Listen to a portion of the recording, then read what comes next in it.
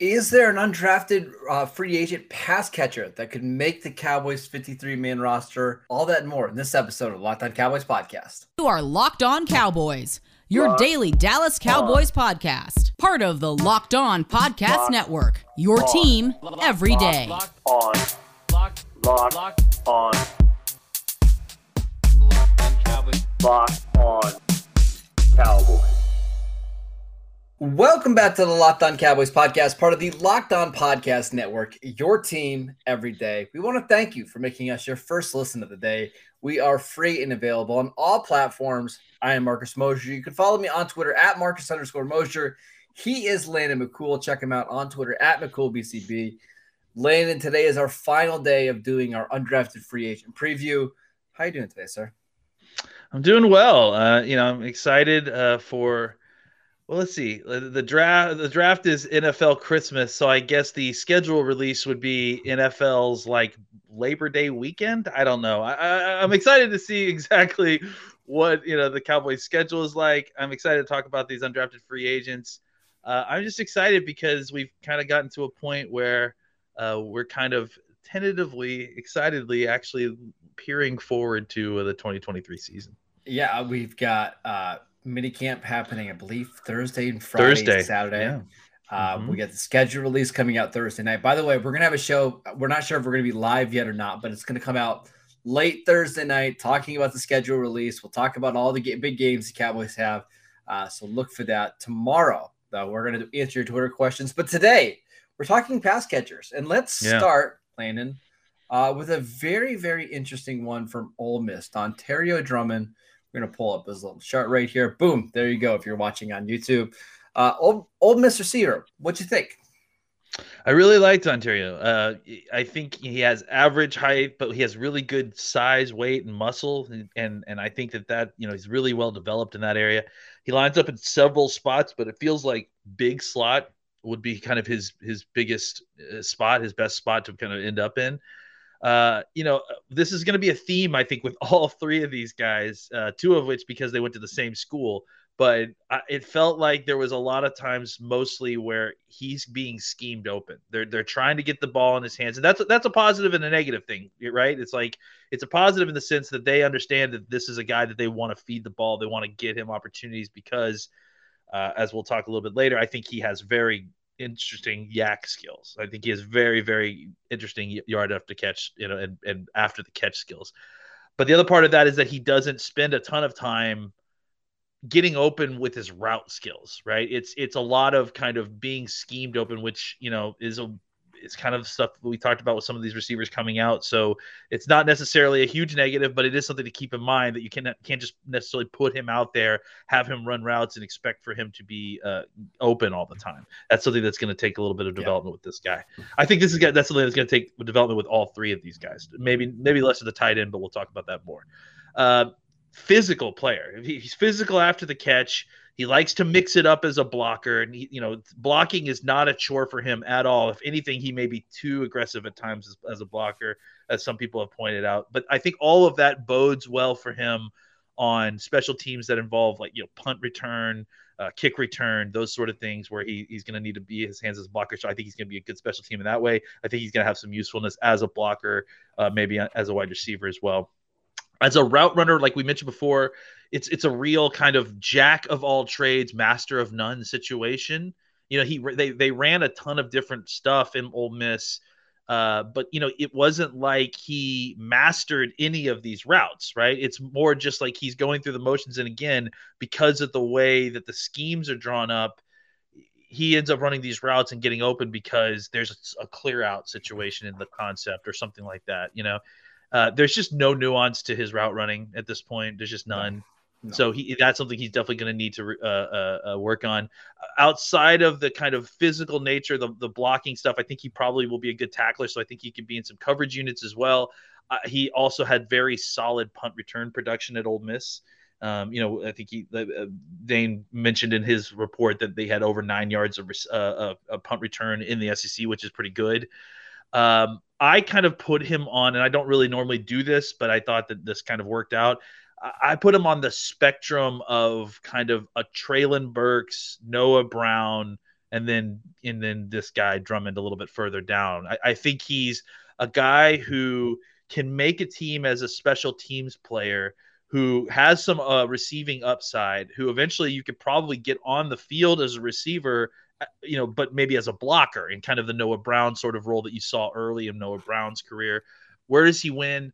I have him as breaking tackles as a ball carrier. It doesn't really matter how you get him the ball, whether it's through reverse, like jet sweeps, or handing him off the ball in the backfield, or just quick clear out routes where you get him the ball on the move. Where he's at his best is when he has the football in his hands, and he's running through tacklers. He has like such a low center of gravity. Like it's something his hips stay very low, and so his legs stay coiled very well. So he's constantly playing with a nice low center of gravity, which keeps his balance a lot. Unanswered questions for him. Can he make the team with this mixture of skills as a down roster wide receiver? I see a very clear path because we saw this with Noah Brown, but obviously that's all going to be decided in training camp.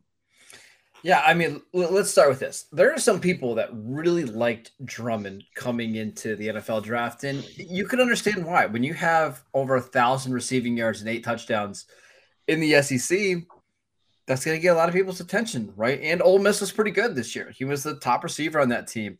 Lance Zierlein at NFL.com actually had him ranked the highest. He had him at 117 on his big board, which gave him a 4th round grade. I've actually heard this comp a couple different times. Most people believe that he's probably going to have to be a slot receiver in the NFL because he just doesn't have long speed. You can see it on our screen right now.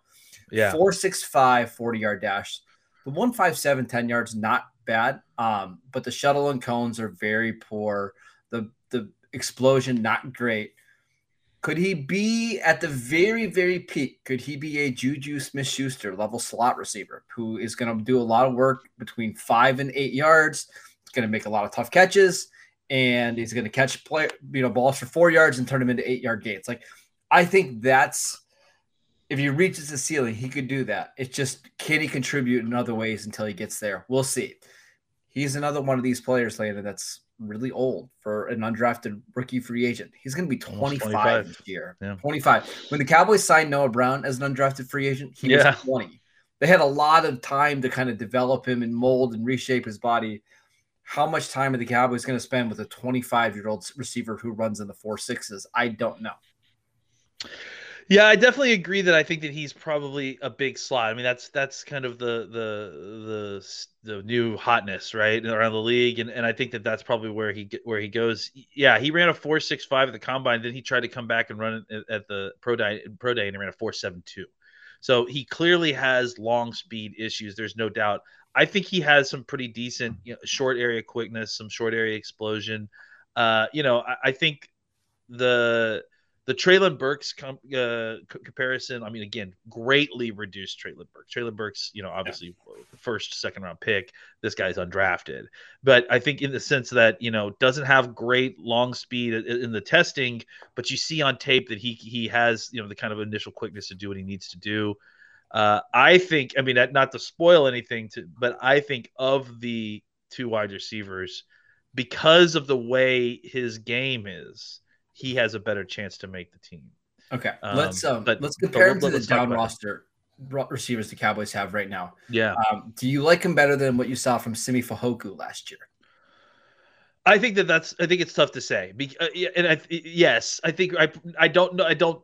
No, I'm sorry. No, I don't like him necessarily more than Simi Fehoko. And I think on top of that, Fehoko is probably a different looking player than he was last year, from what we understand. He's supposed to be putting on a bunch of weight. But they might be playing in around the same spot, right? They're probably middle of the field receivers that are going to ask to do a lot of blocking stuff. Yeah, and I think that's really, he would need to have a really nice camp to kind of beat out Fehoko, and really Brown's probably in that same sort of consideration for that spot too. So I think his skill set lends to making the team a lot better than some of these other guys, but because the Cowboys have a glut at the position, it may not be the case this season. Yeah, Noah Brown just turned 26 years old this year. Yeah. Just a few months ago. So, yeah. I mean, you're talking – that's the hard part here. You got somebody who already does that role and does it well. He's going to have to really come in and show that he's a better receiver than Noah Brown, which is going to be hard to do. Do you like him better than Brandon Smith or TJ Vasher, who we saw last year? No, I don't know that I do. I think he may provide more as a special teamer, which may make that kind of conversation interesting. But I don't know that I'm excited to see what TJ Vasher is this year. That's one of the things that I'm actually looking forward to with this rookie minicamp is to see exactly how he's developed, because I think he has a body that could develop into something that could be useful for this team next year. All right, let's move on to our next receiver. But before we do that, I want to tell you guys about Built Bar. Summer is coming, and with summer almost here, you're going to need a snack with you to take on the go. Built Bars are the absolute perfect snack to throw in your golf bag, take with you on a walk, take with you on your family vacations. They are covered in 100% real chocolate. That means with Built Bar, you can eat healthy and actually enjoy it. Built Bars contain only 130 calories, 4 grams of sugar, 4 net carbs, but 17 grams of protein. Compare that to your average candy bar, and it's not even really a contest. So go to Built.com and use promo code LOCK15 to get 15% off your next order. Use promo code LOCK15 for 15% off at Built.com. All right, our next receiver is from Indiana. It's Ty Freifogel, 6'1", 210 pounds. A little bit faster in a 4.53, 10-yard split. Phenomenal. 1.52. He was somebody who was at Indiana for, I believe, 5 years. His best season came in 2020. In 7 games, he had 700 yards and 7 touchdowns. What did you think of Freifogel? Yeah, another guy, kind of average height and weight, but he has kind of longer legs, and that kind of shows up in several different ways. He's used often as a jet motion man, lines up out wide inside the slot. Again, I hate this Indiana offense. It's all just gimmicks and the quarter and much to the detriment of him and the tight end at times. Especially this season. I mean, you kind of go back and see some of the previous quarterbacks, but this last year, they had a quarterback who wasn't even going through like one read before he was just taking off and running the football, it seems like. So I think that kind of hurt Freifogel's game a little bit. That's why you end up with, he didn't even end up with 600 yards receiving, I think, this year. But again, like he was useful and definitely one of the better players on that offense. He's a slash. He's kind of a leggy slasher. He's not a burner, but he can kind of change direction suddenly. Not so much like a shifty sort of way, but more kind of just a slash into this slight angle change sort of way. That almost kind of like you would see. Oh my gosh, why am I forgetting his name? The Arkansas running back he used to play for the Cowboys, Darren McFadden, right? Yeah. Where he kind of will he's running in a line and then suddenly will just kind of slightly alter his angle a little bit and kind of make people miss that way. I know that Dane really liked this guy as a route runner, but I didn't see a lot of the kind of route running refinements. I don't know. I saw a guy who he could beat you on some of these routes, but I just don't see someone who he's deceptive on double moves, right? Like when he's in double moves, he can really sell it and make you bite on that, but he's not subtle enough in routes to consistently cover during running routes on a normal route tree. Right? I didn't see. When he was going against man-to-man coverage, he was never open, right? Everything he had to do was contested. Now against zones and stuff, you can see him finding soft spots in zones and that kind of stuff. But he's not somebody that's just going to put a defensive back in a blender, right? It's just not going to happen. There'll be times when you see what looks like a defensive back in the blender, and it's because he, like I said, he can run these double moves well. But again, that's not based on I don't feel like the way that he's getting open with those double moves is based on how he's running the route. It's just that it's the deception of a double move, right? In the context of what else is happening on the field. He's not creating separation on a dig. He's not running a quick slant and then wide open. You know what I'm saying? He's not running stop routes and getting a bunch of separation at the top of his route. He has that kind of sudden slashing that I think can be useful in some of this stuff, but it's not refined route running. And I guess that's ultimately where I have a problem with him, is that he has some good ups. He can play above the rim in his game, but he struggles to finish there. My whole thing is like, what am I hanging my hat on with Freifogel? Like, because that's my issue with him. Where I put down, where does he win? He's a violent slasher while he's in motion. So whether that's, lulling somebody into sleep with kind of what you're perceiving to be a stop route and then going like a fake stop and go, or just getting the ball in his hands on a short route or in a screen and cutting back inside and gaining extra yards. But I just don't know, like, he doesn't provide any real special teams value. I don't know if he played any special teams or not, but he doesn't seem physical. I don't know that his effort to me seems like something that is going to translate well to special teams. Yeah. My unanswered question is, he doesn't have any real upside as a wide receiver that I can tell. I mean, I guess he could get better as a route runner, but I mean, it's like, when is he going to be provided the time to be a better route runner? If he doesn't provide any special teams value, how does he make the team? Like what's the path for him becoming a better wide receiver if he doesn't have something that is good enough for him to make the initial roster? Yeah, I think he's one of these guys that if he would have came out last year, I wonder if he would have got drafted. Just drafted because Freifogel fell to undrafted free agency. But he was named the Big Ten Receiver of the Year last year because he was so productive in his 7 starts. And then the quarterback play got worse. And I think it started to wear on him. Like, he started dropping passes that you'd never see him drop before. So, but for the most part, I do agree with you. Now, there are people that are really excited about Freifogel. I'm looking at Matt Miller's mock rankings that has him 138. So there's people that had him ranked inside their top 150, which to me seems a little high. I don't see him being that type of guy, but we'll see. I think he's more talented than what he showed this year. He was a team captain. He does have a lot of starts and a lot of reps under his belt, but I just don't know. I don't know, man. I'm not super optimistic here. To answer your question, like, I watched 2 or 3 games from this year of both him and of Hendershot, right? I mean, just basically did those 3 games for both of those players, right? And I went back, I did my report, I looked at Dane's report and was shocked, like, how very different. I mean, usually when I do this, we may disagree on a couple things, but this, like, his report, like, looked completely different than what I had written down. Yeah. So I went back and watched more games of him, from previous years. And basically, to be clear, I didn't watch games then. I watched highlights of him in previous years.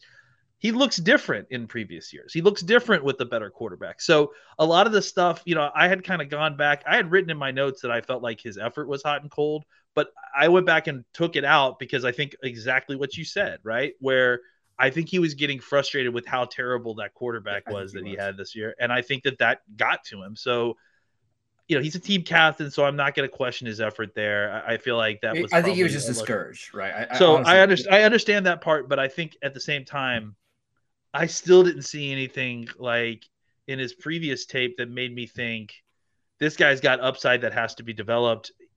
He seems very, I don't know he's very nondescript in the larger landscape of NFL wide receivers, I guess is my point.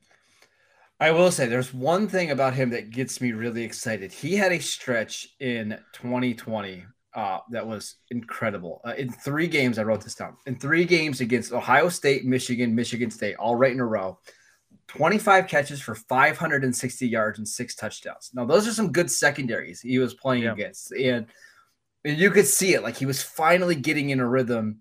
And then this year, because they had so much turnover at the quarterback position, just didn't look the same. And maybe he was looking, to the NFL a little bit too much, trying to show too much for the Senior Bowl or something like that. But I think he's talented. We'll just see. We'll see what kind of version of Freifogel we'll get in camp. I'm not writing him off. But I think of the 2 receivers that we talked about, even despite Freifogel having more athleticism, I think Drummond has a better chance to actually make the roster. I agree because his game matches the kind of game that you need in order to be that 5th wide receiver. Like, again, It's not at that point. It's no longer about who's the best wide receiver. It's about who is the most useful to your team, and special teams weighs in probably 50%. Yeah, as much as how good of a wide receiver, how much upside you have as a wide receiver. Yeah, just to go back to that little stretch in 2020, 7 catches for 142 yards and a touchdown against Michigan. Next week against Michigan State, 11 for 200 and 2 touchdowns. Next week against Ohio State, 7 for 218 and 3 touchdowns. So that stretch right there is probably reason enough alone to get at least somewhat excited about him, because you just don't see receivers go for 500 yards against those 3 defenses very often. So we'll see. All right, we've got one more player that we want to talk about, Peyton Hendershot, a tight end from Indiana, which is nice that we did it this way, so you could just watch Hendershot and Freifogel at the same time. I'm really curious to hear your thoughts on this one. I watched him yesterday, and then shout out to the people at the Big Ten Network. They had a 25-minute highlight of every reception. I had to watch that too, honestly, because they're – I got to tell you, and I'm sure you're going to say the same thing, I struggled to find catches for him at first. You know, I downloaded 3 or 4 games of all 22 that he was in, and it wasn't a ton of catches that he was receiving. So, again, kind of going back to cursing that Indiana offense a little bit. But having seen, a little bit more of him now, like I can – well, let's get into it. For a tight end, he's shorter, but he's got good weight. I mean, he's like, I think 6'4", 250 is what we're looking at. He's built more like an H or an F, he's built more like a motion guy. I don't, he lined up all over, but less as kind of a Y, and lots of work in motion. I had put in my notes, like 2 or 3 of the different games that I watched, he was part of a very heavy tight end rotation. Did you notice that too? Yes. Like there was 2, like 88 and 89 were also playing a lot for Indiana that I was seeing. So it's not like this guy is like, he's the all-time leader for tight end in Indiana history as receiver in yards, but like it didn't seem like he was revered like that. He wasn't getting like the lion's share of the snaps, or wasn't someone that like they couldn't take off the field, I guess is what I'm saying. I saw some good pass blocking snaps versus Minnesota specifically, where he was actually taking on a defensive end by himself. So I feel like he can do that. He has some good body control. He has no issues kind of stalking targets, moving in space, and adjusting to bad passes, which, again, there were lots of from this quarterback. He's got very good short area quickness. He's able to make defenders miss in a phone booth in a way that seems kind of rare for a tight end, to be honest. He has yak value in general because of this, because he can catch a pass, make the first guy miss, get an extra 4 or 5 yards, I think. That, like I mentioned, Indiana offense schemed him open a lot for his touches. I mean, lots of especially that video that you were just talking about, right? All you saw was this guy running wide open in the secondary. It was either bubble screen, right? Like a little slot bubble screen, or it was a double pass and the tight end leaks out, or the quarterback's going one way and he throws back. I mean, it was weird. Like a crossing route that he goes back up, as a go route, and there's like the defensive backs have completely lost him. So, the thing that's frustrating about that is that a lot of his production came from that sort of thing, which is, sometimes replicable in the NFL, but like I just don't know that you're going to be throwing a ton of bubble screens to your tight end twos in the NFL. So, unless you're the Cowboys. So I think that's something that was difficult to kind of parse. But having said that, when you see him, I think he's very valuable as a receiver. For an undrafted free agent tight end, right? Because he has short area quickness. He has no problem catching passes over the middle. He has no problems, finding open spots in the zones underneath. He's got good speed, but he doesn't have a fifth gear, so he's not going to pull away from anybody. But I think in that kind of short and intermediate range area, he could provide some good outlet as kind of a tight end too. Where does he win? I put short area, quick receiving tight end, unanswered questions, off-field issues aside, because that can't be completely discounted. That's something that, obviously is there. Can he get strong enough to be useful as a versatile tight end? He's not good enough as a receiver to be like a guy that is just a receiving tight end, right? Not but yet. What no, but he's good enough as a receiver that if he can get stronger and become a better blocker, he could become a very useful part of a rotation because he can be someone that you can put on the field and not, tip off the defense as to what you're doing. So I think I think this guy might have a decent chance to make the team. Simply because I think he could probably play some special teams. We'll see exactly what the situation is again with the off-field stuff, but I think in the sense in the Michael, in the Dalton Schultz sort of way, I think this guy has a path to kind of come in here and potentially get better and then develop into something down the road. If someone like McEwen never kind of catches on or any further, not to disparage your guy, but if he doesn't quite catch on, this could be kind of your next year's McEwen. All right, so let's talk about the off the field stuff because I'm sure people want to know. Just reading right through Dane Brugler's draft guide, he was arrested in February of 2020 after his ex-girlfriend said he grabbed her by the neck and shoved her against the wall. He did plead guilty in June 2020. And then he had to go to a treatment program, was suspended by Indiana after the arrest, but did come back in 2021, and he was named a team captain. So obviously that's a rough situation for Hendershot. I mean, typically you don't want to even see the Cowboys maybe sign these guys, but maybe they feel comfortable with where he's at now after a couple of years removed. We'll see. If I'm assuming if there's any issues at all, Cowboys are just going to move on. Like the first sight of problems, they're moving on. But I got to believe that's the biggest reason why he fell to undrafted free agency, correct? Yeah, I mean, I saw a draftable player on the field. Yeah. I mean, at least just because receiving skills are such that I feel like there's not a ton of guys that can be reliable middle of the field targets at tight end. That's just kind of nowadays it's a lot more vertical stuff or whatever. And those guys that can and that have any upside at all as a blocker, they get drafted. So that's likely what would have happened here if he had not had the off-field stuff. The number one comparison for him on Mock Draftable is Sean McEwen, which right. Because they're both these kind of sub 6'4" tight ends that are under 250 pounds, but they don't really have a lot of long speed, but they're really athletic in terms of like the quickness and the agility. Who do you think is a better blocker right now between Hendershot and McEwen?